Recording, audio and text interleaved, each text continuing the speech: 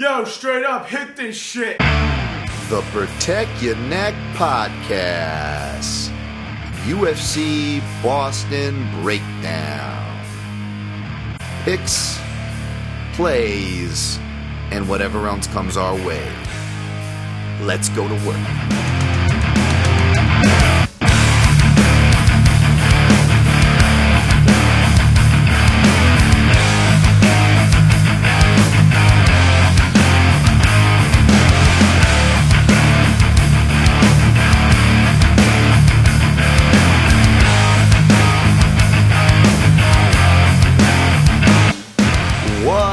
Is up, you savages? This is the Protect Your Neck Podcast, and I am your host, Dan Tom, and listeners work you can find at MMAJunkie.com. And on this here program, the Protect Your Neck Podcast, we break down high-level MMA. That's what we're going to do here today, tonight, whenever you're listening to this, hopefully it's before the fight, because it's a bit of an airtight. I'm recording this about 24 hours when the show is about to go down. That is UFC Boston, UFC on ESPN 6, UFC Reyes versus Weidman, of course, I'm talking about, so I'm going to try to keep this as expedited as possible. But I did want to at least briefly recap, got it laid out, the previous card. I will timestamp if you want to jump ahead to the breakdown, and if you're really pressed for times and you just want my picks and plays, as per usual, not just the timestamps, but you can just fast forward all the way to the end. I won't, be butthurt about it or anything like that. Fast forward to the end where I always recap my picks and plays. Wow, thank you for that intro, which is All In by the band Guns Up. One of my favorite Boston bands, shoes over hardcore, crew neck sweaters before they were cool, Nike shoe heads, but yet just really screaming hardcore, punch you in the face, grab the mic whenever you can, raw energy and speed, baby. The music that Dan Tom was into. I had to find like some kind of palpable track that not just worked for the intro, but that just didn't abuse the ears, because the singer for Guns Up, much like Dan Tom here, it was punk hardcore. We're not supposed to be nice to the ears, but yeah, it wouldn't be too nice to your ears. So hopefully that got you woke up. Like my third cup of coffee has gotten me woken up this morning, trying to cram it all in. But I did, for the most part. I will get to the one fight that I kind of stayed light on, and you guys won't be surprised nor hurt by it. And it's the obvious one. It's the most kind of stacked odds fight on the card. That said, I did some pretty decent tape study, if I may say so. I know I've been giving that warning, caveat, whatever you want to call it. I'm just honest, for better or worse. If I don't do, my normal tape study, which, yes, I have cut down my work considerably, tried to at least, which is really hard to, but I'm trying to work smarter here. That said, I did do my due diligence, and not going to complain about that. Love my job, but boy, just kind of a reference and shout to my man Ben Folks over there at The Athletic. Did a great piece on John Anik, and we've had him on Junkie Radio many times, and I've talked to him about work ethic and kind of shared, some of the things he said on this year's show, as far as John Anik, that is. But Ben Folks did a highlight piece on John Anik there. That was pretty cool, and just hearing him kind of do that math, because I was kind of going through a similar, he actually used a very similar analogy where I was just kind of looking within the month, like, not only do I forget what day it is, that's a normal thing, but like the other day, probably yesterday, I was forgetting, are we going into summer or are we leaving summer? Like, what part of the year is it? You just fucking forget. And it sounds like I'm over-exaggerating it, but I'm not. Just like a guy like John Anik, who definitely doesn't seem like a guy to over-exaggerate things, when he says, like in that article, that I can go up to a fighter in a bar that I called their fight that night. I can't even remember if they won or lost. And that sounds like an exaggeration, but I believe John when he says that. And John actually broke it down with the similar analogy that I just referenced, which was something like, you end up doing 125 fighters in a month. That's just UFC, it's just crazy. The dude makes it look effortlessly. So shout out to them and that article there. UFC on ESPN Plus 19 happened. It was a good night for Protect Your Neck podcast listeners, right? We went 10-4 in picks overall, which wasn't too bad. 2-0 in straight plays, 3 out of 4 in props, and 3-0 in parlay pieces. So we're gonna recap that real quick and get onto the breakdown to keep it all business. But yeah, Boston always brings out. Oh man, as I'm pulling the results, back to that music really briefly. It just really love that stuff, man. Have Heart was one of my favorites. Shout out to me on Twitter at DanTomMMA. If you guys are any that fan of this era of music that I'm familiar with, early bands being not from the Boston area, but like Black Flag, Agnostic Front, stuff like that, kind of evolved more into the New Age Youth Crew revival, like the Have Hearts. Shout out to Patrick Flynn, from Boston there, and even just crazy bands like Colin of Arabia, Colin from Brockton, Mass. Dude had sociopath tattooed on the back of his, blasted over his chest. But those are the kind of shows that Dan Tom went to. Apparently those shows in Brockton were crazy. Colin would throw chains at people in the audience. Yeah, I might post a video actually where we rushed the stage on like Guns Up's final show. I couldn't make it out to Boston for their final show, but like they went out and did their final show at the Alpine in Oxnard. Tomorrow, Oxnard Brothers. In Oxnard, it was fucking crazy. At the end, they invite the drummer switches place with the singer for the last part. It's a stomp down, sing along. And we all rushed the cage, and in the video, we all rushed the cage. We rushed the stage, and they begin dogpiling on top of the stage. It's actually pretty insane. I'll probably post a video of it later, and you can do a Where's Waldo and spot a young Dan Tom grabbing the mic twice, including toward the end when we actually rushed the stage and overwhelmed the platform. It's fun times. All right. Yeleni and Jacek defeated Michelle Waterson. Obviously, that was all for naught. Again, all that drama was for nothing, and I could really care less about it. But yeah, it does suck for Waterson though, because I will admit, even though I picked Yen Jacek, she actually overperformed what I thought. I'm not going to go so far as say she's back, but that's kind of what I said before, right? I don't think we'll ever see her back. That being said, she overperformed, where I thought she was. She was actually going for back takes and stuff like that. That was pretty cool to see. Cub Swanson defeated Kron Gracie. I knew that's just a dumb pick. I knew I regretted it as soon as I made it. Was happy to be wrong, though. And good on you, Swanson betters. And I'm glad I stayed away. That wasn't on my avoid list because, again, if there's an angle that you really liked, I wasn't going to stop you. But that was, even though I picked Kron, that was all dog or pass. So, for what that's worth. Nico Price defeated James Vick. Man, poor James Vick, Boy, they came at him on Twitter. It's, I thought Shab had it bad in his prime. But boy, Twitter ate him up. And I feel bad because James Vick, he's a family man. It's 4 devastating KOs. Man, that was just a bad matchup. I didn't like that. But Nico Price did cash and inside the distance as well. Amanda Ribas defeated Mackenzie Dern. Should have stuck with my gut there, but I picked game day performer over perceived game day performer over more well-rounded American top team fighter. There's kind of a similar dynamic actually that we're going to get to here on UFC ESPN 6. So hopefully I'm not overcorrecting the steering wheel, but that kind of portends to my pick for that matchup. But yeah, that proved to be wrong. Glad I stayed away though. Again, I'm not trying to play revisionist history to make myself look good. And these are things that I stated before. Matt Favola defeated Luis Pena. I wasn't too upset with the score. It was I could not only see how you could come to a Favola scorecard, not controversially at all, but it's also Luis Pena's fault for letting it get that close and kind of taking his foot off the gas. So can't be mad there. Props to Favola. I think I might have sprinkled live for fun, but yeah, this was on the avoid list, I believe, for a good reason. Same with Eric Anders defeating Gerald Mearshart. I actually scored it the other way. I had it for Gerald. I don't think either fight was a robbery in either sense, by any means, or close to it by any means, but I will say, for whatever it's worth, I guess, if we're looking for metrics here, or if you are, for my opinion, I do think you have more of a right to be upset over this one than the Pena Favola, if that makes sense. That being said, I'm also biased. I hated seeing both guys lose, but bias aside, the analysis was right as far as it being on the avoid list, because stylistically it was it was crazy. I mean, we had Mearshart looking good in the third round, kickboxing against Anders. I didn't expect that, great on Mearshart. All right, but I mean, not great. It sucks that he didn't get the win, but great arm. Silver lining there for Gerald. GM3.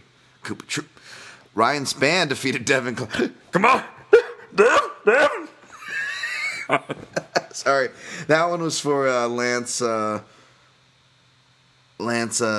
Steiner at Big J 06. I won't share what we were talking about, because it wasn't like a listener question thing, so I'll respect people's privacy, and I tried to give their names unless I probably shouldn't give his full name there. But I will include something nice Lance said. He said he appreciates my impressions, particularly to Devin Clark's dad. So that eardrum blast, apologies folks, was for Lance there. But yeah, that it was good. There was one person louder than Devin Clark. That was Dan Tom when that plus 900 prop came in. Thanks to Aaron Brownsbetter for that shout. Apparently, he told me he got bet down within podcast release time to closing time to plus 500. I can't take credit for that. He was joking that I should. I'm like, no, I can't take credit for that. But some people even got a better number than me, apparently, on a house if they went at it right away. Someone apparently got a plus 1,000, gave him a retweet on that prop. So that was nice. And then another gentleman, oh, geez, I have it in there, but, he didn't have to. He threw in a little tip for hitting the prop piece and DM'd me. Let's see. Forget. I'll give him a shout. I definitely will give him a shout. At Josh is my bro name because he always interacts on Twitter. Seems like a nice gentleman there. But a little tip to the PayPal as well as another gentleman. I know him. I give retweets to him all the time because he does good work on YouTube, and I love seeing people that are in the grind there, and I want to make sure that I give him his proper one. I'm sorry, this is terrible podcasting. At MMAKO Champ as well. Again, I'm not trying to shameless plug, although that's kind of what I'm doing. I've gotten tips before, and people go, quite generous ones where they specifically say, I don't want you to say my name, I don't even want to shout, and I've respected that for the most part when it is. Although I will respect the name thing for sure, although I can't help but give you a shout. If you don't have to do anything, your listenership means the most, but I can't help but give you a shout. So I had to give those people a shout. So hopefully you forgive me to lighten up your spot like that. And of course, if you feel so inclined, that's the mixedmartialanalyst.com, where you can find also on it links right below the PayPal link that I'm shamelessly plugging right now. On it, if you shop it on it, like the hemp protein, any of those things like that, boom, you can go there for not an extra penny, and just a small percentage of whatever you end up buying, if you click through the banner, will go to the podcast, and all that will be going to the studio that I am working on, still working on, but it's coming, folks. Believe me, it is coming. Sorry that bullshit's out of the way, and we'll have Amazon stuff too shortly, and I'll plug that when we do. But yeah, that was cool. The Ryan Spence mission. That number seemed way off. I didn't find anything, at least with my digging, that crazy that I'll be taking a shot on this week, folks. But I did, and it hit as well as span inside the distance. Mike Davis beat Thomas Gifford. That was uncomfortable to watch. Sucks too because my dude Mark Montoya was in that corner, and he's a really good corner man, and something that hasn't been talked about, which Anthony Smith was good about to highlight on the desk. And granted, of course, his bias is going to speak for his coach, but for what it's worth, you really got to take the information that was really truthful from Anthony there, and I'm glad he put it out there, which was, that Mark was really already beating himself up and blaming himself and taking the blame already. And judging by I don't know Mark personally, but just from the interviews we've done, and just from what I've seen from the outside with him, he seems like he's a really strong character individual, and would be the type to kind of beat himself up more than he probably needs to. So, yes, multiple people failed him. I'm not trying to spin a narrative here, folks. Believe me. I'm just saying, boy, even if Gifford just seems to have no problem with it on Twitter the next day, just because of that doesn't mean the people around him that were perceived to have failed him, that doesn't mean that they don't perceive it as well. In other words, so for whatever that's worth, and I still think Mark Montoya is a great coach in corner, but this will be a certain learning lesson and a reminder for them and all. Which another towel throw came up in my research. We'll get to that fight as well. But yeah, just didn't get talked about as much, or done as much, of course. But it's just it's crazy. I'll save that thought for the next one. But yeah, next fight, Morono defeated Max Griffin. I think this was on the avoid list as well. I believe. I'm not sure. It just was. I had Max, but. I can't remember. I don't think I was too mad at the scorecard. I can't remember the fight. I apologize, folks, but that was just another one where Yeah, I said I respect for Morono, and I couldn't pull the trigger on Max there, even though I picked him.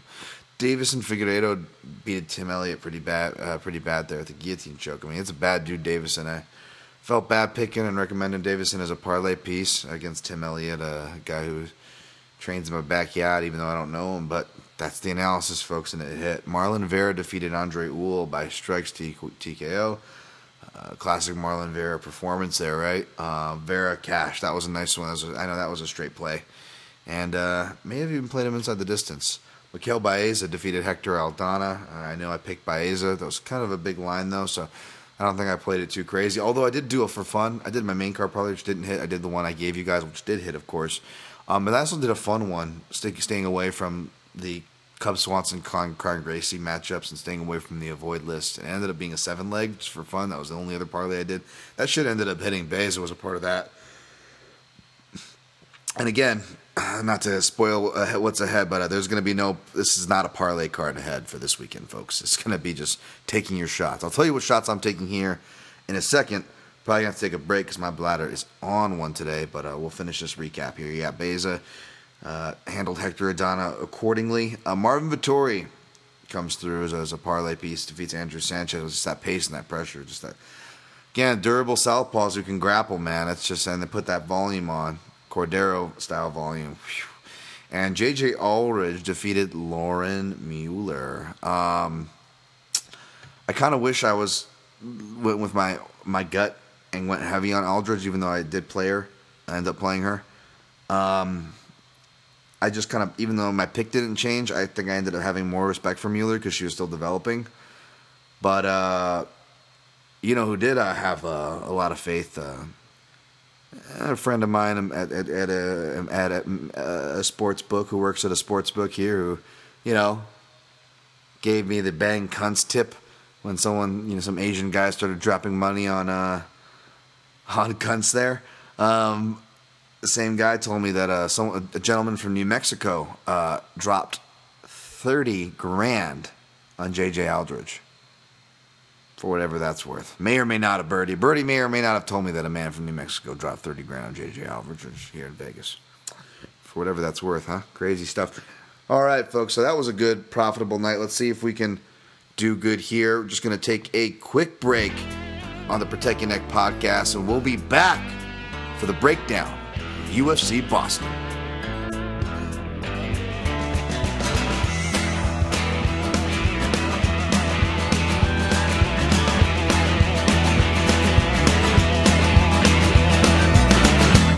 Enojadas.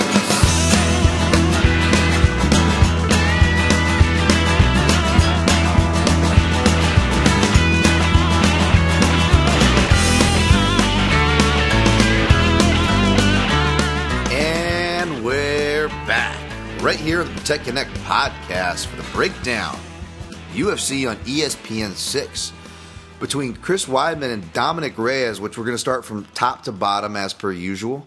We got Dominic Reyes as the favorite, minus 165. Chris Weidman is making his light heavyweight debut. Come back on him as the underdog, plus 145. If I miss any details on this one or the co-main, I have full writtens and videos of MMAJunkie.com that I encourage you to check out if you have not already. All right, I don't disagree with Dominic Reyes being the favorite here. I went back and watched all of Chris Weidman's fights. All Dominic Reyes is too, actually. Did a deep dive on this one, old school. Felt really good and kind of restored some views on certain narratives, and as I alter some, because you go over it with new eyes. You don't want to just always restore and the same, not biases. That too, narratives as well. You can over drill them and makes you blind to other things, like changes, which Weidman did show in his last fight. He just show more of an educated left hand, and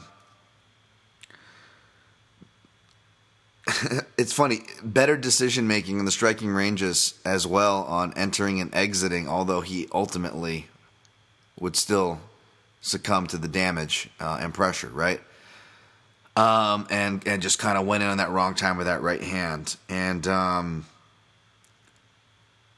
you could make arguments that he was winning those fights, but I think that gets overblown. And I can see why Chris Weidman would do it, because he's the fighter. He has to have that confidence So I have no problem with Chris at all kind of having that narrative, but that narrative can be catchy. And you got to be careful because I do believe that the tide was turning in that Mousasi fight. And not only was Yoel winning the wrestling statistically in that fight, I do believe that the tide was also turning in that fight. So by numbers and by those invisible numbers, your read of the fight, I believe those were going, they weren't favoring Chris, even if they were 1-1 scorecards heading into said third rounds. Furthermore, when you really look at it, he really hasn't had good third rounds, Chris Weidman, outside of his third round with Kelvin Gastelum, where he had to come back from getting dropped. And again, that's kind of why I picked Gastelum, because I thought that was going to happen, even though part of me was like, Gastelum turtles a lot, and this could turn into a grappling match. Chris got to get back on track. Size discrepancy. If it is a grappling match, should have stuck with my gut. I can't play revisionist history, not trying to. But that was really the only fight where we saw him have a good third round. He had to kind of go through it, not hell, but, almost losing the fight and getting stopped to get there. And even in the fight where he won the third round against Lyoto Machida, and this is back in his prime, and man, both those guys look real healthy going into that fight, I tell you.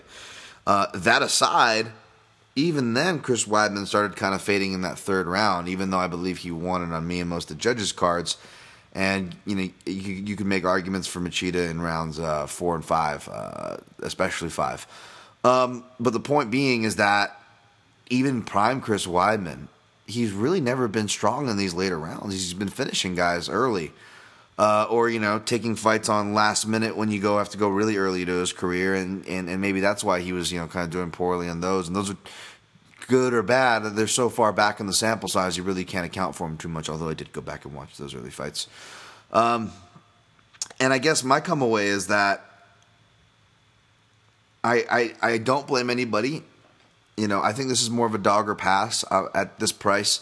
I'm still not confident. If my night's going good, I'll probably play on Reyes, but everything is juiced to the gills, including him inside and by TKO. I'm playing him by round 2. I may have threw a couple bucks on round 2 just for fun, especially when I have those specific rounds, because I think that it's gonna take till round 2. A lot of the things with the next fight, we assume that the striker, the more dangerous knockout guy. Yes, he's the more dangerous striker or the more dangerous knockout guy. But that doesn't mean they're always necessarily dangerous in the first round. It can be in the later rounds. A lot of times, especially if they have more of a veteran mindset, it will take to the later rounds for them to break and figure out their opponent, because they're not going to blow everything out. And I think that that's what Reyes can do. I wouldn't be too confident in it, but the fights that people are using against Reyes in the sample size actually strengthen his argument in this fight, in my opinion, because he had to go through those tough veteran lessons, and he almost could have got that veteran loss, right, against a Volkan Ozdemir, but that's not a bad decision. It wasn't as bad as many people thought. Now, did I think Volkan was going to win that fight when they were live? Sure. But at the same time, there was a lot of body work and leg work, and I go back to watch it, and you're welcome to do and hopefully find the same, is that you'll see that Reyes is actually fighting pretty smart there. He's going to the body, and the commentators, God bless him, not picking on him by any means. You got stellar people on each broadcast there doing a good job, you got, longtime guy in Rogan on one, or a guy that I and you and hopefully you respect in Dan Hardy, who's one of the best, which, by the way, actually it's John Gooden actually crediting Dominic Reyes for the body work. But overall, he really wasn't getting credit for the shots that he was landing in those later rounds. And he actually goes on to win the third rounds in both those contests, arguably, obviously, knocking out OSP in his 3-round decision, again, with deceptively tough, deceptively big light heavyweights. Whereas Weidman, he's talked about going to light heavyweight for a while. Hell, his longtime training partner and best friend's a light heavyweight, so he's had his rounds with a guy who's got heavy hands and good takedown defense, aside from the obvious opposite of stance, Gian Vellante, hey, GP Vellante, more like DP Vellante, right? Right, Chris? Hey, come on, Jeff. Keep it down, I'm married. But if you look at, by the way, shout out to James Lentz, always awesome, does those video game interviews, but probably his best one yet. I agree with my man Nolan King there. I have to give that a share before fights get underway tomorrow. But it is an awesome one. Go check it out on the Score MMA. James Lentz's his outlet there. John and Chris play Madden, and it's a good one. And I'm glad it went the way it is. I don't want to spoil it, but it plays out. It plays out nicely. It's funny. But if you look at it, John Vellante, he's not looking in too much shape, and I haven't really seen him in Chris's training footage or IG stuff, so I don't know how much he's really training with John. And more importantly, that really hinges anything, to be honest. More importantly, just my more common trend was not just the wrestling and gas, which is true. I mean, what I was getting to with the gas tank is that even if Chris gets him down, unless he's able to do some really bad damage or submit him early, and hold him down so that he can do it. So he has to also not just get him down, but stop and consistently stop the scrambles of Dominic Reyes, who knows how to get up and wrestle and knows how to tripod properly, fight hands, use defense. The back take, I think, is actually going to be more of a problem against Weidman, who's one of the few guys at light heavyweight or at middleweight that can take it back pretty well. But Weidman is really dangerous from the front headlock. That's it. Dominic Reyes trains under Joe Stevenson. I got to assume he's got good front headlock defense, right? I know I'm kind of jumping all over the place, but the point is, unless Weidman can get past all those, consistently hold him down, find something to do as far as damage or obviously submitting or stopping him, who's going to run out of gas first, Again, is the gas narrative a bit overblown just because we see a chink in the armor of a guy who's undefeated and doesn't show anything, so we tend to latch onto that? I mean, I'm guilty of that myself, right? I've done it with Khabib. Like, I'm not shitting on anybody or anything. Like, I've done these things myself. I'm just simply saying that, is that what we're doing here? Or maybe not me, maybe not you, but the collective we. Is that what we're doing here with Dominic Reyes? Because does he, in fact, deceptively have the cardio edge? He could. I'm not willing to die on that hill, nor does that actually play into why I'm picking him. But it's just interesting food for thought. And I guess the other point I was picking at or getting to as far as Chris Weidman and his common threat and talking about these size disparities and size parities is that I really, going back to look at it, and like he pretty much takes down almost everybody he fights except for, once he starts getting to these other sample sizes, which kind of makes more sense. But really, unless he can, Weidman's right. His threat of his grappling makes his striking stand out, but also he was a big middleweight. 6'2", 77 or 78-inch reach or something like that, 78-inch reach. That deceptive reach, when you think you're out of the way like Anderson did when he's trying to slip out of the second and third punch, he was still in range. He's got that kind of deceptiveness, and it's paid off for him well. Same with early on in his career, Ring of Combat against Uriah Hall. I mean, that reach has definitely paid off for him. And he does hit hard. He's got a smart coaches behind him and Ray Longo. But I do wonder, how much of his success really has to do with not just his grappling, but his ability to bully somebody. And because his grappling is how he bullies people, in a literal sense, right? And we've seen that with a lot of bullies before. High-level ones, low-level ones, mid-level ones. It's kind of a common trapping. Not for everybody, but a trapping to look out for that is common. What happens when you can't bully? Do you fall apart? Do things start to fall apart for you? And if you look at it, if that is true, that means fighters where there would be a size parity, Luke Rockhold. Fighters where a fighter where that he just can't and or doesn't grapple with. Jacare didn't grapple with, and he admitted he probably should have tested after seeing what Hermanson did, but he didn't, right, because of the jiu-jitsu threat, so he was forced to stand. We saw what happened, even in a fight that he was winning, right? Or Yoel Romero, again, fitting the, maybe not so much size parity, although he's, thickness, he's a size parity to anybody, right, Romero, but more so as in falling into that second category, which I outlined my breakdown. Guys, for one reason or another, he can't grapple with. Now, he tried to grapple with Yoel, but, they were generous in the takedowns that he gave him. Let's just say that. Yoel was able to scramble back up and outscore him on the takedowns and out-scramble him the later the fight was going on. He was dictating the reads, right? Could read Weidman's shots, which was why he ended up hitting the knee, because he just got a beat on the wrestling.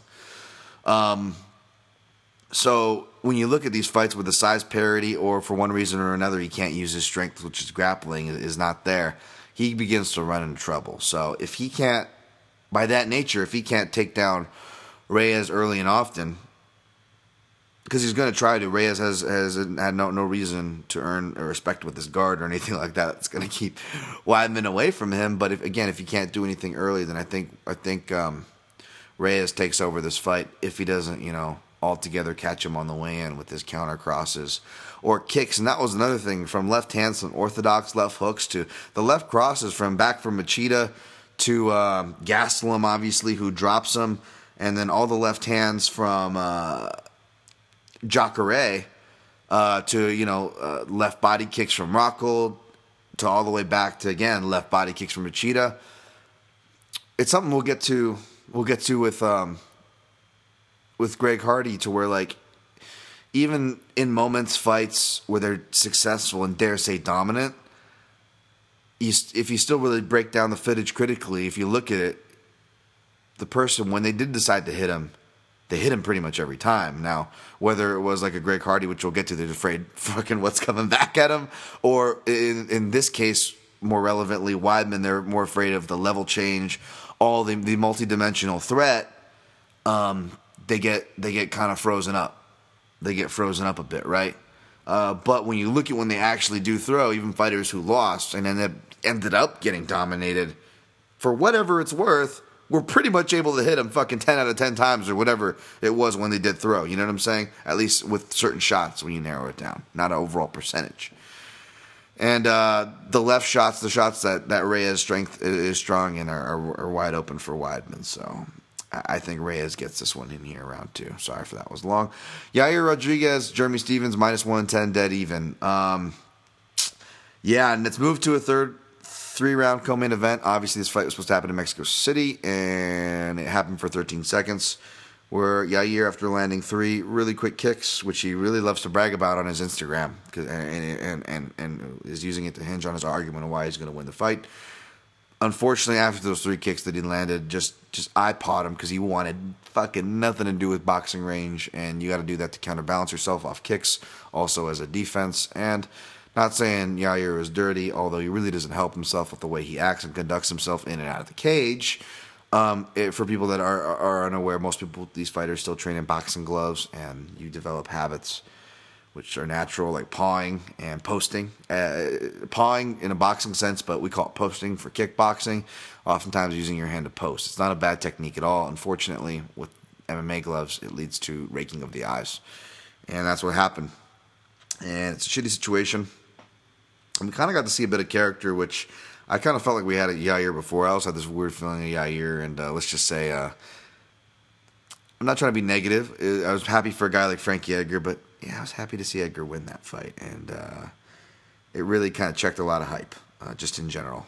At least for Yair and in general. At least you would think would for Yair, but no, man, that machismo, it really just comes in strong, and I don't know what it is, man. And I'm not trying to let my bias affect my pick, because even though I'm actually going to stay with my pick here, Jeremy Stephens, I'm actually much less confident. I'm much less confident in it. I'll play Jeremy Stephens' money line if it goes to plus money. That's what I'm waiting to see. But even if I do, folks, and I did sprinkle inside the distance and round 3, because technically I did say rounds 3 or 4, but I was thinking more towards late round 3, early round 4ish. Now he's not going to have that. He's not going to have elevation, because people, again, like I was kind of hinting at earlier, we get these strikers like, oh, he's going to first round or bust. Not necessarily.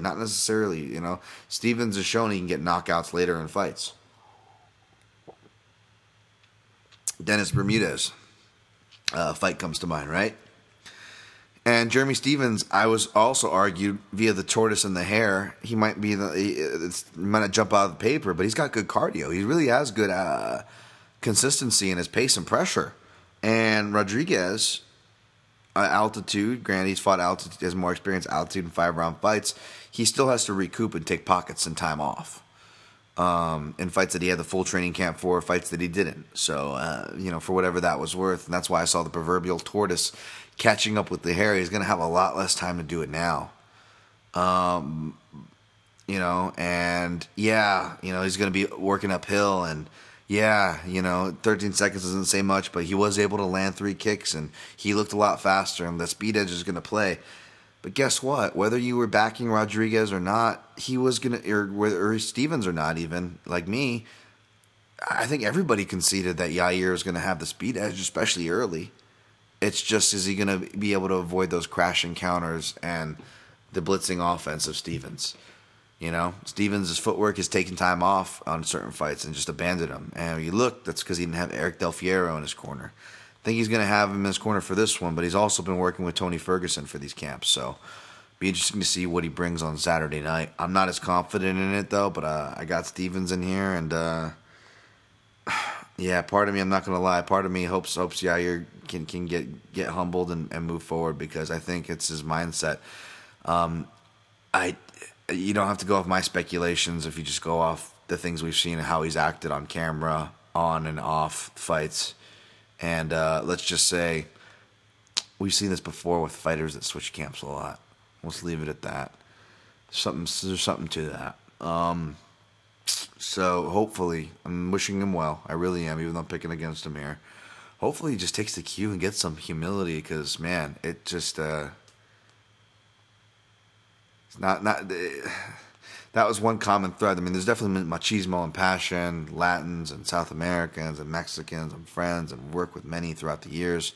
But the one common thread, the ones all I've known, is there's a certain humility, and it's really endearing about those people. I don't really sense that with Yair. He kind of comes off like a rich kid. That's just one man's opinion. I'm not trying to condemn the kid or fucking disperse bad shit on him. I hope he grows from it, man, because he's got a shit ton of talent, and he deserves to be the favorite here. And I wouldn't be surprised if he wins, but I'm going Jeremy Stephens by a third-round knockout. All right, next fight, Greg Hardy, minus 280. Ben Sassoli, plus 240. Again, got to put your biases aside here, folks. At least I try. I got to for my job. And even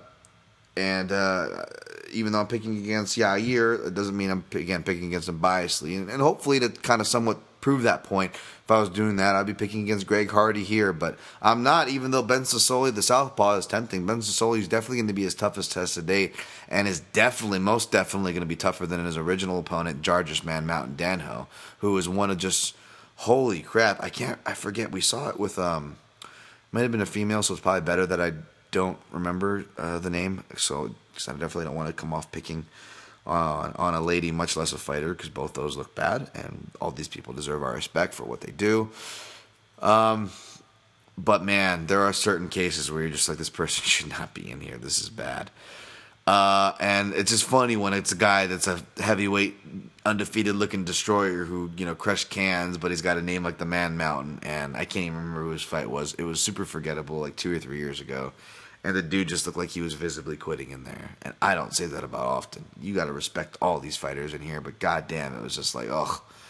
So I could see why Greg Hardy would be mad at these opponents that he's been getting. But Ben Sassoli, man, hopefully he really did. He didn't just say it in front of the media, because again, Greg Hardy does do well. Does really well with the media. He's very well media trained, folks. But hopefully he did square up his anger and feelings about that and is treating Sassoli seriously, because this southpaw can scrap. He's been fighting like amateur and shit since like 2010. So he's got a lot of experience in the gym and the ring, sparring. Both guys are terrible on the ground, but I don't think it's going to go there. If it is, like Sassoli said, it's going to be Hardy who takes it there. But Sassoli having to travel and everything he's going through, I don't know how much he's been able to train, to his own admission. By the way, he did an awesome media scrum, but before the media scrum, he did an awesome interview with Submission Radio, who they're always great about getting these guys and getting these good interviews early, like their one with Eugene Behrman. But there was a link, I'm going to retweet it out. Submission Radio shared for Sassoli's friend. Real sad story. Just too much shit in combat sports going on, man. And it just really bothers me as someone who's seen it firsthand. And just to see more brothers and sisters, even though I don't know them, suffer. We lost another boxer, I believe, 4 in 3 months. And this was a Thai boxing incident in Thailand. Ben Sassoli's friend there, Sai. And he's in a coma, so it's just a really sad story. Go check out the interview, and I'm going to go ahead and try to share this link, actually, too. Write that down for later. Sublink. Submission Radio. Link. But, yeah, my heart's going to be with Sassoli here to score the upset. But yeah, it's hard to pick against Greg Hardy, and the fight-to-fight improvements. I'm just kind of leaving room and watching it grow. I'm not saying not to play Greg Hardy, but for this price and just in general being a heavyweight, I will be careful about going out on your bankroll and really just going heavy chalk on something like this. I know it's one of the few spots there's not much parlay pieces, so that this is going to be one of two that are very popular. I'm not hating. I'm wishing you the best. It'll probably cash. And if it's not giving away who I'm picking later, I'm with you on both legs of those. That said, boy, am I not confident as parlay pieces, for my opinion. I'm just gonna watch and enjoy. But my pick is Greg Hardy here. Next fight. This is another proof that I'm not going with my bias here, unfortunately. My heart's going one way here. My head's going the other. If that doesn't give it away, it's Jonathan Pierce, -160. Joe Lozon, underdog, comeback, +140. Boy, this is a tough one. This is tough. Pierce got a great story. Although he's a questionable cat himself, but according to tweets, although I really don't want to reference that because, man, I hate that game of digging up old tweets, and we're all, I try not to get too much on that. It's fun. I'm not hating on people who do that or post stuff for entertainment. Twitter's a kind of a fun cesspool for that. I'm not trying to rain on parades, folks, or be Mr. Moral or above it. I'm not. But I will say, as somebody who is, thank God, what's lower than an F-level media celebrity or whatever? Like, I don't know. I'm the lowest level of whatever kind of, I can barely consider myself a public anything. But yes, as somebody who is a figure who speaks publicly, because my ego and self-deprecating nature won't allow me to use other words here. Yeah, but as somebody who has to speak, publicly, a figure who has to do so, boy, I'll tell you, messing up words, trying not to make up words on the spot. I probably did in my breakdown. I think I did when I made up a fucking word or used it improperly. Like, this shit happens. It's so hard to speak. And I actually got the liberty of having to retake stuff, and I have awesome editors, like shout outs to Ken and Abby, who edit stuff, and like, fuck, dude, I still have a hard time sounding presentable. So even unsympathetic characters like Brendan Schaub, like I can't ride too hard on those, man. I think they're funny. Don't get me wrong. I'm not saying I'm not above those things, but y'all, it's just saying, be careful. Let he who throw the first stone or whatever, however the fuck that saying goes. Something I got to remind myself too. So sorry, just thinking out loud there. But at this fight, Jonathan Pierce, I'm taking Jonathan Pierce here over Joe Lozon, +140 underdog.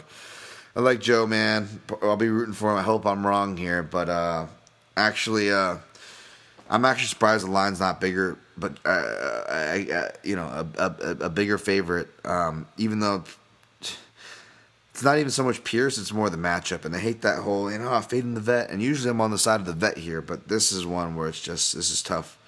This is tough to see. Joe Lozon just looked gone in that Clay Guida fight. And then I was there at that Chris Gutzmacher fight, his last fight, where they threw in the towel. And it's funny, like, we just had an article, Ben Folks just wrote an article, and he's a smart guy, and we're all, we're all part of the lexicon, so we're all just as guilty here. I'm not pointing the finger or anything, but it just shows, it's more just to show how crazy, how much MMA there is, that, like, we're thinking about throwing in the towel. The only one that comes to mind is, like, Rufus, Anthony Pettis versus Ferguson, and Trevor Whitman, Nate Marquardt versus, I forget who. But yeah, like, I think Kelvin Gastelum. But like, yeah, like a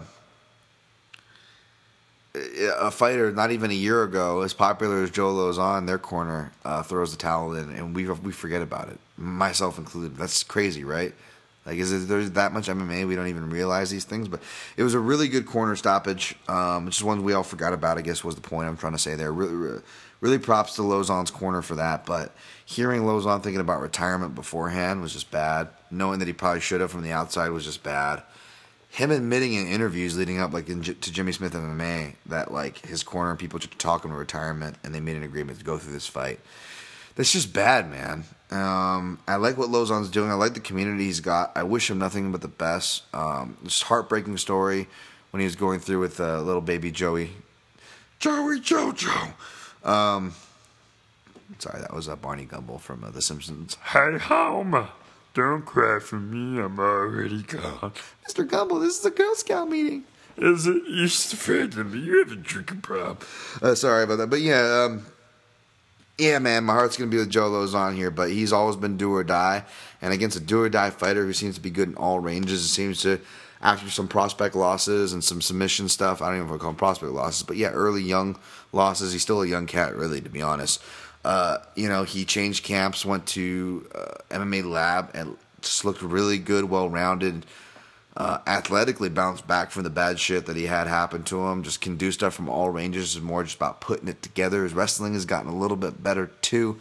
Gotta imagine it's going to be better going over now to Fight Ready. We'll see how he does. I believe the only person who's lost that's moved over is Henry Corrales, but granted he had to face a tough matchup there for old Henry. Fight Ready has been pretty hot otherwise, off the top of my head. We'll see if that gym change affects him negatively or positively, but the pick here is Jonathan Pierce. Don't blame anybody for laying the chalk. I put 1.75, and I hope I'm fucking wrong. I got it at minus 150. He's now minus 160, though. All right, Macy Barber, minus 140. Jillian Robertson, plus 120. I am more and more of a fan of Jillian Robertson. One, her interviews, like when she gets excited, like she really gets excited. I just want to talk and I go, what are you going to It's great. That was more of like a Burt Kreischer maybe, but yeah, like it's just great. And I don't know, but man. And then seeing she's a girl who doesn't mind her green smoking out of that glass piece. Oh, she's a girl after Dan Tom's heart. Let me tell you. Come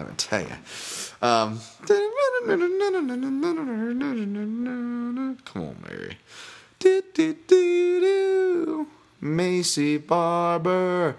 I believe that Macy Barber is a deserved favorite, and I was leaning toward her. Say what you will about her loud personality, which I get. It makes it hard to get behind, depending on how you're wired. She's really good. She's a game day performer. She's athletic. She hits fucking hard, heavy hands. Will cut girls open and stop them. And but I don't think it's just the overcorrection from these similar dynamics, like I was comparing with Amanda Hebos' fight to the Mackenzie Dern. Was that, sure, she deserves to be the favorite. Macy Barber, she's the one the eyes are on, but even though Mackenzie seemed dialed in and focused, she was, dealing with a lot to come off of, whereas Macy Barber seems to be just looking every which other way. She looked more toned. We'll see how much weight she puts back on. She looked pretty toned up at the weigh-ins, even though she needed the hoop. So did Jillian Robertson, for what it's worth. And even Jillian Robertson admitted it was a tough weight cut on her Twitter, but she's ready to go. I don't know if it affects her. She seems to kind of have that animalistic style where she's just like, she goes after it. I don't know what their ranks are. I think she's a purple belt, and I think Macy Barber's around purple belt level. But it's ultimately going to comes on to who's on top. And I like Barber's style where she stays heavy. And there was something that really almost sold me to picking her outright when I saw a fighter go for a leg lock. I don't know if it was Jamie Colleen or what. And it wasn't so much the fighter going for it because it's a low percentage submission, and that fighter wasn't a specialist at it. So none of that surprised me, but it was just the decision to figure for her legs and get that leverage on top, and that allowed her to actually punch and start the finishing punching sequence from like a leg drag position almost on top. Now, if she can get to something like that, I think she can turn the tides for sure. It's going to be ground and pound. I don't think she's going to be able to submit or Robertson unless she really beats her up and then Robertson gives something. I think Barber is obviously going to be the better fighter on the feet, She's probably going to opt to use her southpaw stance. She likes to use it predominantly anyways, especially when she's facing an orthodox fighter, which Robertson is. She will have the advantage there. She will have the ability to hit, off the separations or on their way into the clinch. Her elbows are going to be super live. We've seen Jillian get hit by like really similar elbows before. Reasons why Barber is probably the favorite here. However, if she can't turn the tides that early, we haven't seen her against any grappling specialist or anybody that's going to be on Jillian Robertson's level. Jillian Robertson is beaten, whereas Jillian Robertson, she's beaten black belt. Granted, they weren't, let's be honest, they weren't real black belts between me and you. But, and boy, that was tough to watch that last call. That Sarah Frota, she had nothing there. Frota had nothing. I love Joe. By the way, that was a rough call. But yeah, but Robertson's like one of the, again, if MMA is like kind of behind, right? Like Robertson is like a mix between, I think she's like a Joe. Speaking of Joe Lauzon, she's like the female Joe Lauzon. She's like female Joe Lauzon in his mid career / Charles Oliveira in his early career, right? In the sense of, and it's still this way in MMA, but there was at a certain point, right, guys, about 10 years ago in MMA where we saw that there were no-gi guys that were outdoing black belts, Joe Lauzon, or people that were like purple belt level, but they were just so active attacking, and that's rewarded in MMA if you're a good scrambler and you're an active and dangerous submission threat and can scramble and you fucking get after it like Charles Oliveira does, you're rewarded. Kind of purple belt. Like he was kind of the first wave of those. We've seen those, right? Manny Bermudez, who we'll be talking about. I don't have his rank in front of me. I gotta get those. I'm bad about following up on those bio sheets, but he, I believe he's like a purple belt level too, but he operates like a black belt, right? It's very similar. Like we still have those today, but again, if WMMA is only at the they're getting to they're between they're closer to the Brock Golden era than they are the Chuck Tito era, right? But they're floating in there, hypothetically, if I'm using a crude timeline. I don't mean that disrespectfully at all. I'm just saying, if you kind of look at where things are, like specialists still have a lot more play in the female division, for example, than male divisions or athletes, although athletes can make males outliers amongst males. I'm not saying it doesn't. But at the same time, if you are an athlete, you will stand out much more in the women divisions, right? And to that extent. So, yeah, I guess Jillian Robertson is more in that respect. And we haven't really seen Barber face that type of grappler, especially the scrambles. I mean, Robertson's got some good wrestling entries, and she really likes picking off the right leg, which will be Macy Barber's forward leg. So even though southpaw can give you a little more distancing on the feet, it doesn't necessarily translate as far as grappling entries, especially Robertson, who actually likes kind of shucking and chaining off of that snatch single off the lead. But then she'll also do things where she won't even just grab that lead leg. She'll also grab the lead arm. Like forget which fight it was. She did that almost like Carlos Diego Fajeda like arm drag like he did to Poirier. And Robertson does her own version of it where she arm drags the right arm. And instead of like tripping and turning the corner, she actually just kind of follows the motion and falls down into a deep half and rolls under, like Fabricio Verdum would just do over and over to guys and come out on top and use that to get on top rather than wrestle someone outright. Like real clever Nogueira Verdum type shit. And she's already doing stuff like that. And it's probably not by accident. She's got an old school coach, Dane Thomas, and her been guiding her since she was 16 and training with the strongest female stable there. And then you factor in with, Barber just constantly really beating. And I tried to look too far into that, but constantly like talking about other fighters. It just seems right for Robertson to get the upset. I also like Robertson a lot as well. So she's the pick. It's a risky fight. You don't jump off this fight by any means. With me, it's not going to make my avoid list though because I'm playing it, which is what I'm getting to here.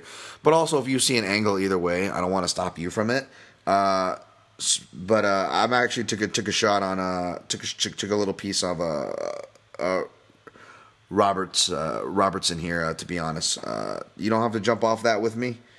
Plus 120. I just put 0.75 units on that little underdog there. All right. Next fight. Darren Wynn, minus 120. Darren Stewart, plus 100. A little bit of money coming in on Stewart. Been seeing some picks and supporters, whether it's from the media or behind the scenes and junkie staff picks, which are actually out right now. So I guess I'm not alone, but I guess what I'm trying to say is I was surprised to be siding with Darren Stewart myself here after looking at the tape.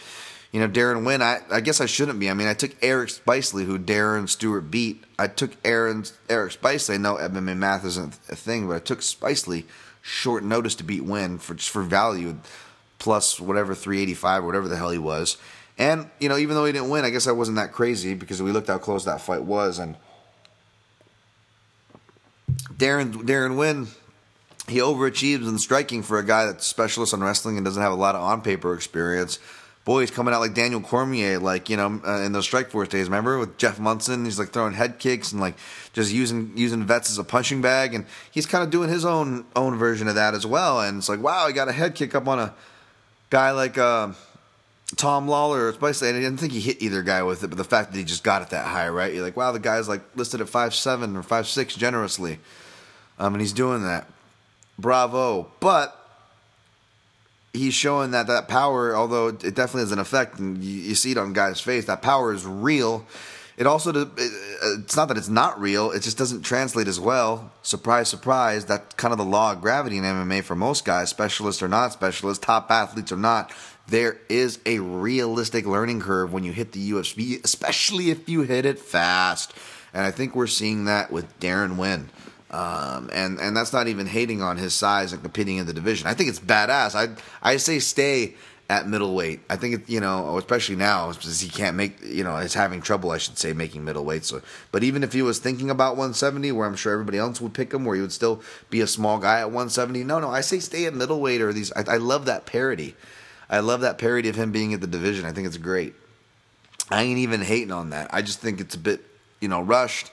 And you're going against a guy like Darren Stewart, who's been an underdog in every one of his fights. He's used to being counted out, and will prove the odds makers wrong. In fact, he proves the odds makers wrong more often than not as of late. I think a lot of it, he seems like an emotional cat, really had to control himself, and I think that maturity is coming through time. He trains with some really good low-key gyms, especially including London Shoot Fighters, who really shouldn't be a low-key gym at this point. They're one of the more notable gyms. And I don't know who runs their grappling there, but all their fighters have a nice catch wrestling base, and that's an underrated part of. You're not just going to find good and better jiu-jitsu guys in Europe, all across the board, but England in particular. Maybe it's just lineage of guys like fucking Billy Robinson and whatnot, old school catch wrestlers. But you get like a lot of catch wrestling schools. Like what was tall lanky guy? Yorkshire. What was tall lanky guy that Hermanson debuted against? Scott Askham. Yeah. Yorkshire. He was Atherton submission wrestling, right? Like Atherton, they had some good catch wrestling dudes there too. You know what I'm saying? So you can't write off England like you may have used to if you're going by MMA stereotypes here. Like they do produce good grapplers. Now wrestlers, I'm not sure. I will say though, Darren Stewart's wrestling really had a wake up call even before the Shabazian fight. You had DC before and after the Shabazian fight crediting Darren Stewart's wrestling multiple times, as well as other broadcasts. So if DC's crediting your wrestling, he's doing things right. And really, DC's commentating aside, you look at it, he's really doing smart things. Head positioning, overhook, hiking, balance, like all these things, just shucking off, not just sprawling. He's really doing a lot of good shit in there. Sometimes he can, maybe because of his frame, he'll take like the second round off, or he'll take stanzas off, which is bad. But he's not getting taken down, much less submitted as easily anymore. And he is able to turn these things around and make people pay off the break with elbows, which I think is going to be smart here. He already has the elbows. He does knees pretty well too. So he already has these things. I'm not expecting a fighter to do something he hasn't shown that he can do. Although I will say, I hope, especially for my pet's sake, which I'll get here for a second, I hope that Darren Stewart really looks at the Eric Spicely fight and sees that just the tie clinch really is the key to beating Darren Wynn. That being said, even though Darren Wynn, I don't like his propensity to brawl. I think that's going to get him into trouble, especially if his gas tank that he was uber confident in him. And I don't think he's going to be wanting to get into dogfights till he gets his gas tank in order, especially after a tough weight cut, right? So that's something to watch out for, especially for this fight. And Darren Stewart shows he can knock guys out late, and that's kind of his thing. He's been expecting that. Now, the glaring hole here is, what about Edmund Shabazian's fight? I could see why that's troubling. However, I will say the reason why that one, I believe, was on an avoid list, and I still ended up picking and cashing Darren Stewart for some dog money, albeit an ugly fight against Bevon Lewis after that. It's because Darren Stewart, not just consistently underrated, like I kind of explained, and has made these improvements, albeit they didn't show in that fight. He wasn't expecting that kind of a fight. I don't even think it was a full camp for either of the guys, and he's going against a guy where there's no footage on, and you're expecting a striker.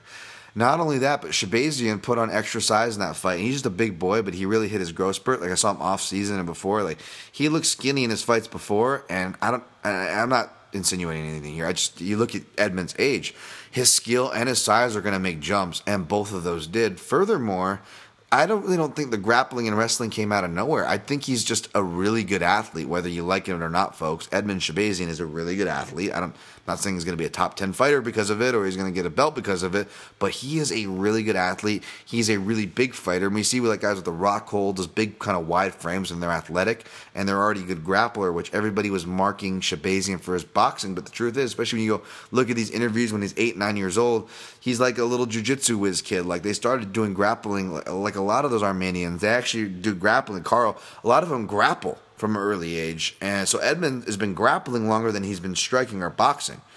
So, but again, he comes from Rousey's gym and he trains under Edmund. So we're going to, there was just a lot of writing him off. So, which was fine, for those of us that have been betting Shabazian, he's been cashing. It's going to be hard for me when he fights my boy Brad Tavares. We'll get to that bridge when we cross it. But point being, whether you like Edmund or not, I'm not trying to sell you on him. The point is he is he's underrated for a lot of factors. So I could actually see why that kind of fight got the jump on him, and it started frustrating. He got in his own head. To me, the more flag on that matchup is Darren Stewart's mental getting the best of him. And he did recover to have a really good third round, but then still ended up getting those level changes. But for what those were really good and well-timed level changes as well that he caught when, like, Darren Stewart was selling out. Not all guys can do that. And even guys that are athletic, long frame and level changed, like Bevon Lewis in the next fight, Darren Stewart made it a point to show that he could stop those, and he did. Does that mean he's going to stop takedowns from Darren Wynn? No, not necessarily. Darren Wynn can take you down in multiple ways, man. And his short stoutness, he knows how to make it work for him. So I don't think that I wouldn't be surprised for Darren Wynn to get takedowns in this fight, but kind of similar to the Weidman and Reyes fight. I just think that Darren Stewart's going to be able to catch him with something and make it an ugly fight the later it goes. Not the second round like Reyes. In fact, I think it is the third round. Easy, Derek Love. Not saying go out there and lay it, but I'll be honest with you. I played Stewart straight up plus 110 for 1 unit. And I also played Stewart round 3, plus 1,750. Usually the number is 1,200 or up is round 3, what I like to play for. This one fits it. Another one that I did does not, which was Stevens. That's 1,150 that I sprinkled on. But both those were quarter unit sprinkles, and then that was a 1 unit money line on Darren Stewart plus 110, even though he's plus 100 at the time of this recording. All right. Let's try to blow through this, the rest of this here.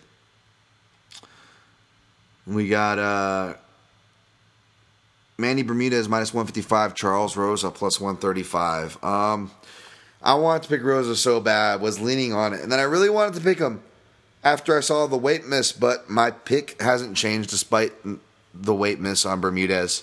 And the fact that this fight is on the avoid list doesn't change. I had it on the avoid list before. It's definitely on the avoid list now. Bermudez should be able to win. He should be able to grapple enough to not get beat grappling.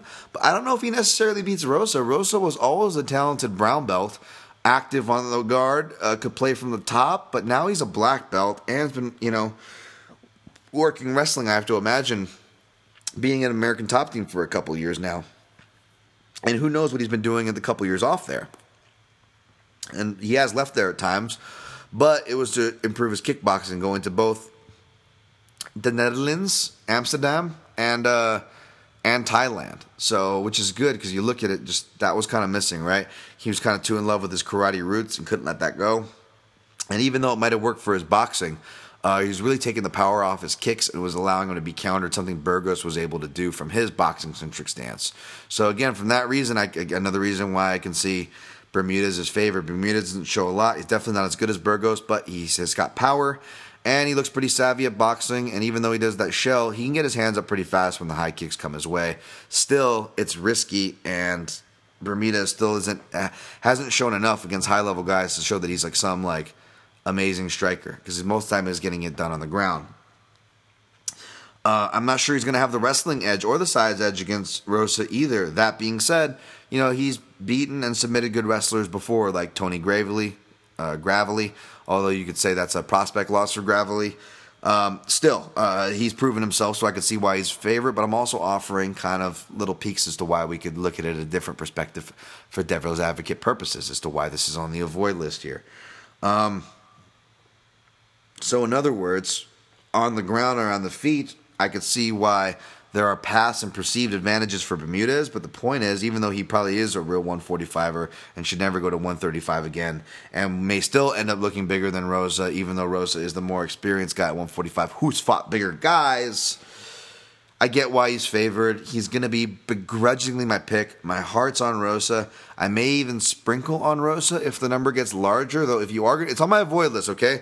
But if you are going to play this, a note I put, Boston guys by decision, and that goes especially for this fight because I don't see Rosa, even though I think he's being underrated for his grappling abilities and overall abilities here, I don't see him submitting Bermudez. Even though he's been working on his power at Thailand, I don't see him knocking out Bermudez, and he's in his hometown. More importantly than all those factors, what ties in those factors, what wins scorecards predominantly, even with bad judging in MMA? What is it? It's volume. Even when the guy fucking misses and he's getting countered by a more technical, slick guy, how many times does the fucking guy hit in air get stuff? Now, Rosa's not a guy to punch air, but he's a guy to put volume out, which is good. So, in other words, I could see Charles Rosa outworking Manny Bermudez very easily because Bermudez seems like kind of a lazy guy who's just, depending on the finish. Like, he'll give bad positions. It's because he knows he's going to get it back. He'll give a round because he knows he'll get the next one. That is going to eventually burn you. He is eventually going to not be undefeated. Is it going to be this time? I don't know. I'll be rooting for it. As much as I don't want to pick it, I'm pulling up last minute. Maybe I'll regret it. Maybe I won't. Maybe I'll just play Rosa as a dog to make myself feel better and abandon myself. But this is on the avoids list, folks. Is his dog or pass? And I suggest you look at the submission prop if you're looking at the dog. But my pick is Bermudez on my avoid list. Hope that made sense and that's helpful. McCann, minus 550. I feel like she just jumped within the last hour. From this morning, from minus 450. She's minus 550 now with a comeback on Diana Belbita with cheese plus 425. I haven't listened to any other podcasts, but I got to imagine the odds are probably minus 25. That other breakdown podcast have made that joke because that seems like a really obvious one to take. It doesn't sound like it's pronounced Belbita from the only 2 fights I watched from her. I didn't go back to watch any Molly McCann. This is the fight I was talking about that I did the least study on because of the type of fight it is. Not picking on the ladies, but it is the widest spread favorite. So in other words, the opinion is quite obvious here. However, not picking on the ladies, but if the biggest favorites on the cards have been dropping both men and female, but especially the ladies, it's hard to justify laying chalk on Molly McCann, even if she was minus back down to minus 450, because let's just rewind to one of the most dominant physical females, Macy Chiasson, at minus 420. How bad that S the bed, right? And I was right there. Hey, I was right there with it supporting Macy, and I ate shit there, so I'm not above it. I'm not trying to rub anybody's face in it and talk like I'm better. None of that here. I'm just saying, folks, let's be honest, right? Let's be honest.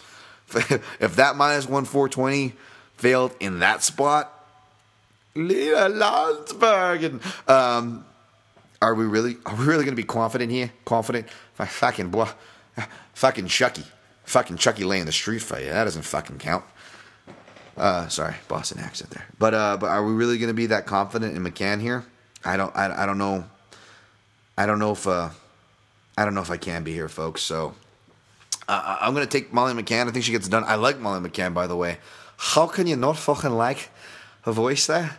And yes, I'm going to pick her to outwork Diana. But Diana, even though she's Romanian, she seems pretty serviceable all around. I just think Molly McCann's going to be the technically sharper fighter. She's going to be the better mover. She's going to have the better head movement and boxing, and that's probably what's going to save her. Hopefully she doesn't try to style too much on the ground, but Molly McCann showed some improvements on the ground, and I think she'll be okay down there as well. So the pick is Molly McCann by decision, but I'd rather take the over in this fight than anything for minus 210. Which, by the way, no parlay pieces here, folks. But the closest to a parlay piece I will go, since again the biggest parlay pieces are going to be Hardy and McCann, and I'm kind of making cases as to why I'm not so heavy on them and why you should be careful. Not saying you shouldn't play them. Not saying they're not going to hit. I'm just saying, just playing devil's advocate here and being honest about it, not just playing it to play it. But I will say a parlay piece that I did like, I didn't mention, which is Pierce Lozon doesn't go the distance, minus 25. It's chalky as shit. But it's like if you're playing that, like that's the kind of how deep, in my opinion, you're going to have to look for quote-unquote safe shit. Because you're going to have to play like fucking stuff like that. And I haven't played a parlay or anything, to be honest. I'll probably do my main card one. But that's it. I don't know if I'm going to play one at all, folks. I'd be honest with you if I am. It's just I give that as a poor example, just kind of prove my point of there's not a lot to like here. All right. I don't want to edit, but I do have to use the little boy's room. I'm going to do a minor edit, so I'll be right back. All right, and I'm back. My Uncle Marty, though. My Uncle Marty could drink. One night, my Uncle Marty came back. He was just blown out of his fucking god. I mean, he was hammered. There's a little more Goodwill Hunting for you. All right, enough of that, Dan. On to the breakdown. We just wrapped the McCann breakdown. You're not imagining things. I know that was a weird transition. And we are on Kyle Bosch. Goodwill Hunting a little bit of a.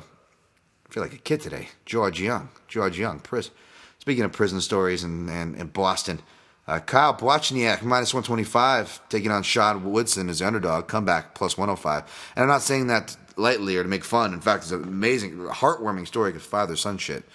It really gets your boy here. Right in the feels. But Nolan King and Junkie has a great story on. Drinking the last of my coffee there. On Kyle Bochniak, man. I knew he went to prison before. I didn't know why. And just that story there was really, wow, sobering. More ways than one. Go check that out. I just freaking. Shit, my tooth. Feels like it. But, no, this fight, this one on the avoid list, it feels like it should be, but it's not. No, it's not on the avoid list. I remember why I wrote it down. God damn. My teeth are like fucking corroding. I gotta go to the dentist. Yeah, Dan, good time to check your teeth on the podcast. All right. No, I like Bochniak here, unless he runs into a flying knee, which he could, because one, he has that boxing stance, and as Jeremy Stevens taught us in the Dennis Bermudez fight, if you lean forward heavy on your boxing stance, you can open up to leg kicks, which he's eaten before, as well as flying knees. So, and I think he's also going to be looking for the takedowns, which I think Woodson thinks he is too. So Woodson, doing the typical interview out there, where he's like, I don't think he wants to stand with me, trying to play that psychology. So, which means he wants him to stand with him, but he's also expecting the takedown. Training at Glory MMA and Fitness looks like Sean Woodson is, or at least he trained a little bit there, but mainly back in his camp of Watson MMA or something like that. And we've seen him show up on short notice and make weight, which is crazy. So now he's got a bit of notice for this fight. I expect we get a good version of Woodson.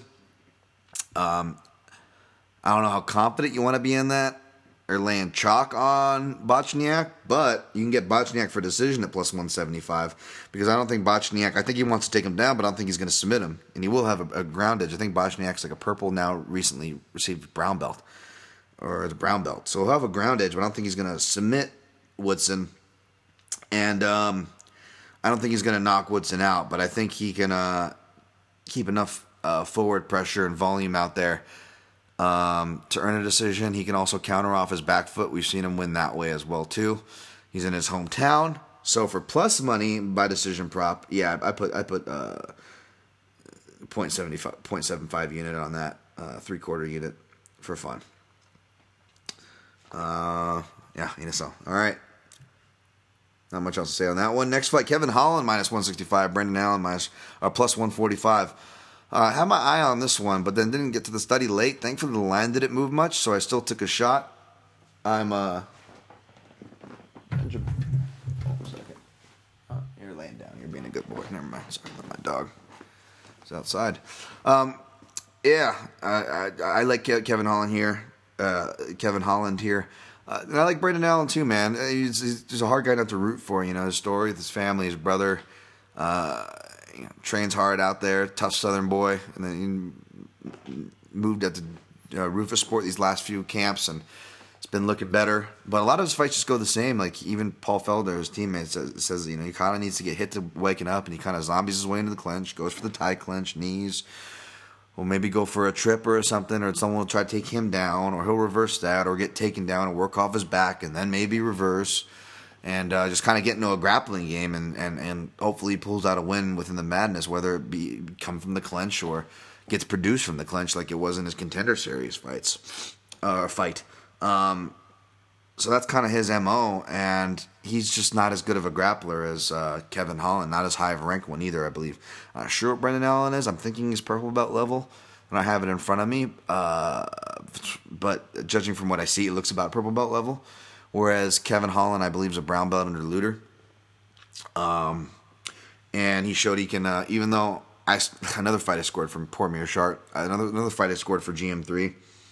But even though I scored it for GM3, Holland was able to, not be submitted and get out of, be calm and get out of reverse bad spots against Gerald, who is a black belt, and I do know is more talented. Well, I'm not in their fucking training sessions, but would definitely be willing to put a wager down that he is the more talented grappler than Brandon Allen in both jiu-jitsu, gi, and MMA sense. No gi, MMA, and MMA sense. And Kevin Holland was able to hold his own against him, whether he thought he won or not. It's just hard, on Holland just to know what he's going to do, because, his process, it seems his process gets better when he breaks an arm, but otherwise he's, all over the place, right? But he can, knock out guys like Jeff Neal. So, yeah, I like Holland here. I'll be hard-pressed. It's one of those fights where it's hard-pressed for me to pick a way it gets done, which looks really bad because I'm betting it. But I would argue Kevin Holland is one of those guys you can make the argument / understand why I take that stance on.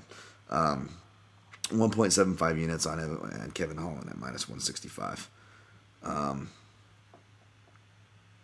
So yeah, that makes that does it for the it's 2 straights, 2 props. I'll recap those at the end here. Let's get to this last fight. Tanner Bozier. Minus 135, and the comeback on Daniel Spitz, plus 115. Tanner Bozier's probably the nicest guy, by the way, and I just can't. It's like that ref from Mexico City that we had. I just couldn't fucking help myself. I think I might have tweeted about him 4 times, but you guys don't even know. I probably had 40 in fucking drafts. I was just like, Dan, don't lose your job just riffing on this guy with a bunch of inappropriate jokes. I don't know why. I just hone in on these people and I can keep riffing on them. And I know everyone's probably making the obvious joke that he's Roy Nelson light, but oh man, I had to stop from tweeting another one on Tanner Bozier. It was less about him and more about I was watching his fight with DJ Linderman. It was more about DJ Linderman. Guys, why don't you tell me that? When did DJ Linderman turn into Stephen Avery from Making a Murderer?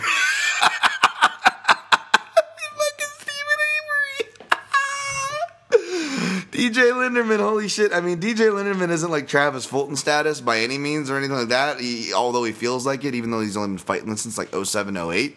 But he's on everybody's record, right? Like the Anthony Johnsons of the world. He just kind of just shows up, and now he's up at heavyweight. And he's a bit more grayer. He's got the mustache, a bit more of a belly, right? And holy shit, maybe I'll tweet out the picture, but go look up at that fight. Tweet me it if you know what I'm talking about. If you co-sign, I'm sure y'all binge that Making a Murderer show. And fucking, holy shit, DJ Linderman and Stephen Avery. We almost have the whole cast because if you remember, shout out to Jordan Killian, we already labeled Cody Pfister as Brendan Dassey, before Brendan gains the weight. Oh yeah, oh Brendan, oh yeah, oh yeah, oh yeah, yeah. But Tanner Bozier was a guy I just feel like I tweeted out the first time he was supposed to fight before his fight got canceled. Doesn't Tanner Bozier sound like, an IFL name? Like Tanner Bozier of the Anacondas. Tanner Bozier representing the Lumberjacks. The Flapjacks and Sour Cream with Tanner Bozier. Right? He could have his own show. Hog hunting with Tanner Bozier. Hedgehog haircuts with Tanner Bozier. Lawn filtration system with Tanner Bozier.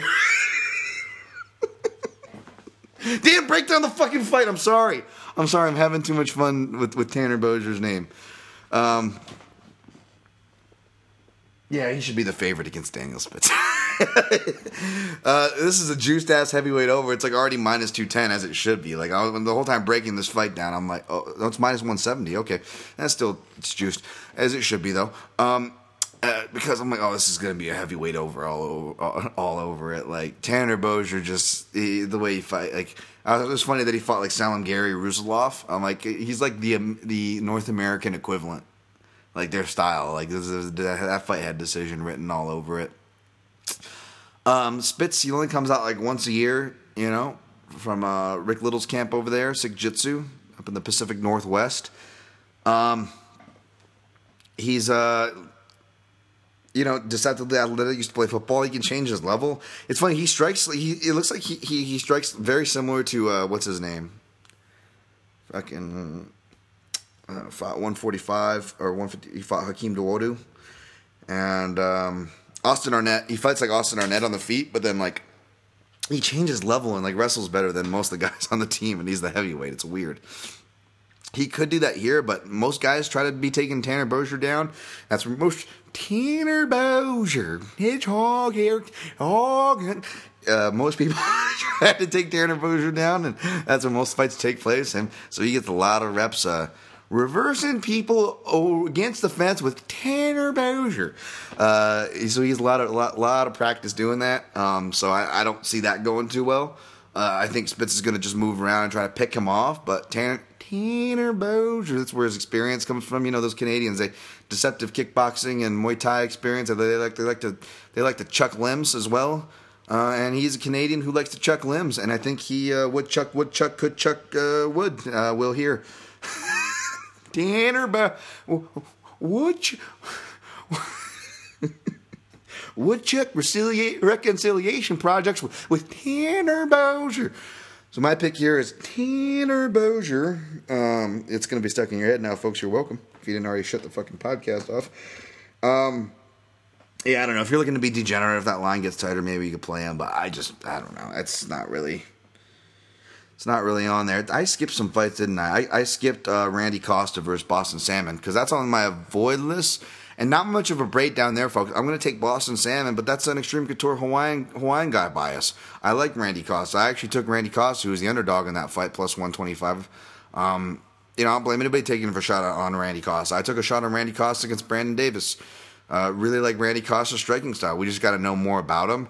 And I suspect either Salmon, he got caught with a perfect shot. Either he goes and shows how good his striking is in this fight, and we get a really fun fight with Randy Costa, or he mixes in or goes more heavily toward the takedowns, underrated grappling game, and I think he could show that. This would be a great fight to show that underrated grappling game. He works with other wrestlers, Extreme Couture, other wrestling Hawaiians like Dan Ige.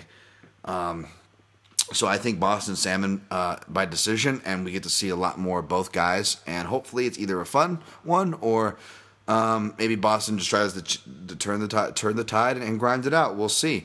It's on my avoids list. I'm not telling you to do anything or not do anything there. Just it's on my avoids list for that reason. Did I forget any more fights? I don't think I did, folks. Let me go from top to bottom to recap here. Taking Dominic Reyes over Chris Weidman. Taking Jeremy Stevens over Yair Rodriguez. Taking Greg Hardy over Ben Sassoli. Taking Jonathan Pierce over Joe Lozon. Taking Jillian Robertson over Macy Barber. Taking Darren Stewart over Daron Wynn, taking Manny Bermudez over Charles Rosa, taking Molly McCann over Diana Belpita, taking Kyle Bochniak over Sean Woodson, taking Boston Salmon over Randy Costa, taking... Oh, wait, did I even break down... I didn't even break down Sean McGee versus... What the fuck am I doing, Dan? Dan, what the fuck are you doing? I didn't break down Court McGee versus Sean Brady. Sean Brady minus 220, Court McGee plus 180.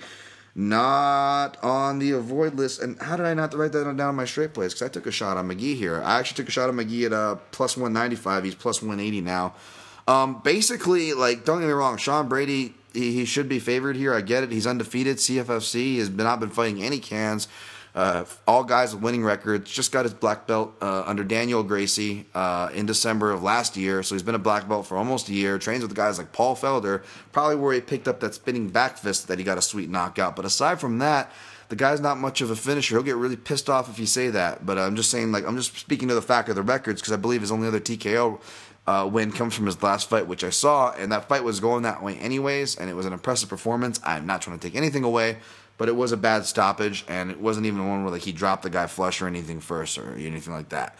So even though he looks like a really well-built 5'9", 5'10" welterweight, he's not the tallest welterweight. He doesn't have the biggest reach. Aside from that spinning back fist knockout, his striking looks fairly basic.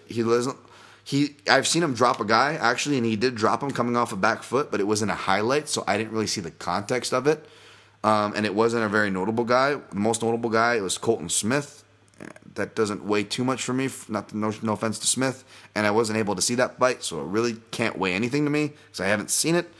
So I think he's a good guy. We got to see it more. I got to be proven wrong. And if you're going to put near 2-1 odds against a proven guy like Court McGee, then not only am I going to take that shot off of blind value, but also from a stylistic standpoint to the technical side of things, there's also a path here as well in the sense that you could make an argument that, okay, against a jiu-jitsu guy, Brady's a black belt, so you got to be a really Charles Oliveira level guy up at 170 if there is such a thing.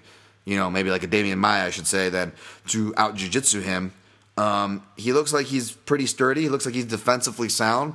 So it's like you got to be a really, really overblow him in the striking and be able to have takedown defense to keep it on the feet to beat him. Aside from those, I guess more obvious and drawable pass, I think McGee is actually a pretty beatable. Could be a really bad matchup. McGee is a deceptively bad matchup for a lot of people. He's not a finisher himself. He's a grinder himself, except I think he grinds better than Brady. Brady, obviously we've seen McGee more, but McGee's done it at a higher level, at a higher weight class. He's a bigger, stronger guy. More importantly, McGee has better wrestling.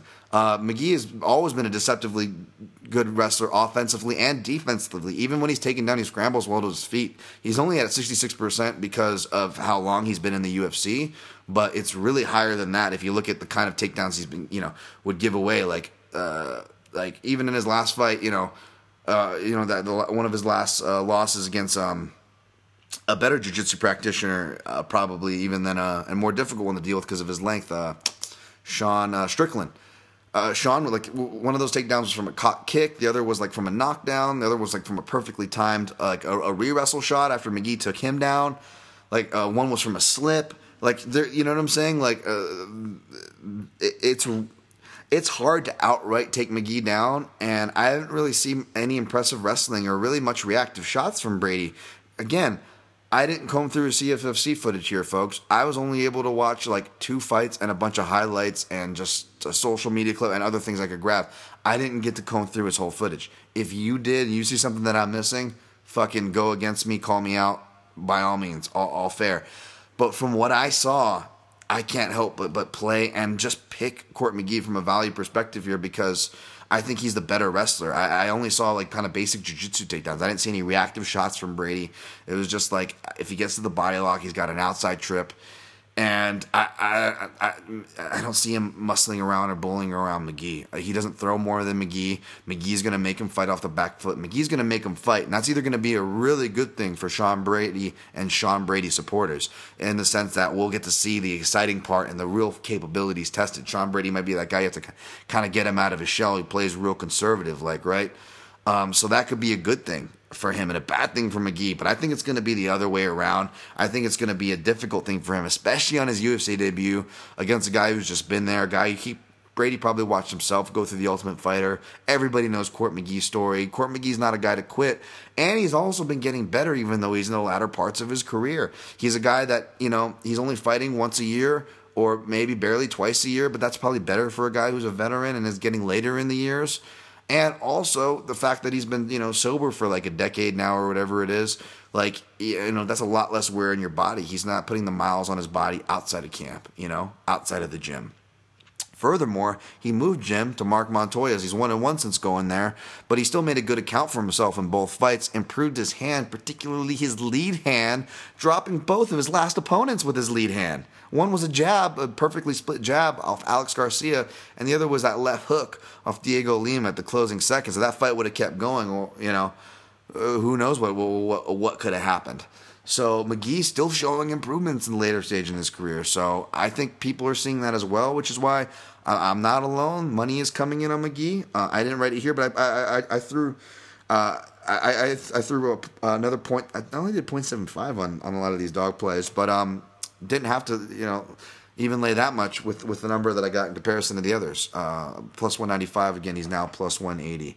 I apologize, I missed that. All right, going to recap now at the end, top from bottom again. I knew I was missing something. I knew it. All right, taking Dominic Reyes over Chris Weidman, taking Jeremy Stevens over Yair Rodriguez, taking Greg Hardy over Ben Sassoli, taking Jonathan Pierce over Joe Lozon begrudgingly, taking Jillian Robertson over Macy Barber, taking Aaron Stewart over Darren Wynn, taking Manny Bermudez over Charles Rosa, taking Molly McCann over Tayana Belbito, taking Kyle Bochniak over Sean Woodson, taking Boston Salmon biasly over Randy Costa, taking Court McGee over Sean Brady, taking Kevin Holland over Brendan Allen, taking Tanner Bozier over Daniel Spitz. Parlay piece, if you're really looking degenerate, I don't really have any. I mean, you can look, Pierce Lozon doesn't go the distance. There's some doesn't go the distances in there. Of course, Hardy and McCann are going to be popular ones at your own risk. I don't have any parlays, but straight plays, I got the chalk at Holland minus 165, 1.75U. Pierce at minus 150, 1.75U. Dog plays on Stewart plus 110, 0.75U. Robertson plus 120, 0.75U. And McGee plus 195, though he's now plus 180 at 0.75U. Props that I played. Stevens inside the distance. Make play Stevens if he goes to dog money, but played him inside the distance at plus 241 unit. Sprinkled on round 3 to put my money where my mouth is. I think that's where it gets done if it gets done. Plus 1150. Stewart round 3. I also sprinkled for the old Derek Love round 3 there. Easy, Derek, easy. Plus 1750 at your own risk, folks. I only put a quarter unit on it. Also sprinkled a little bit on Bochniak by decision. Plus 175, 0.75 units. Again, boys from Boston may have a nice little bump there by decision there. And avoid lists. Costa versus Salmon. Bermudez, Rosa, McCann, Belbita are on my avoid list. It doesn't mean you have to, of course. All right, those are my picks and plays. Not sure what you all got, but good luck to y'all. And I'll catch you on the flip side next week. We got some more fights. Bellator's got a card, UFC's got a card, and then after that will be UFC 244. So, yeah, good luck with your picks and plays. Enjoy the fights, and always protect your neck.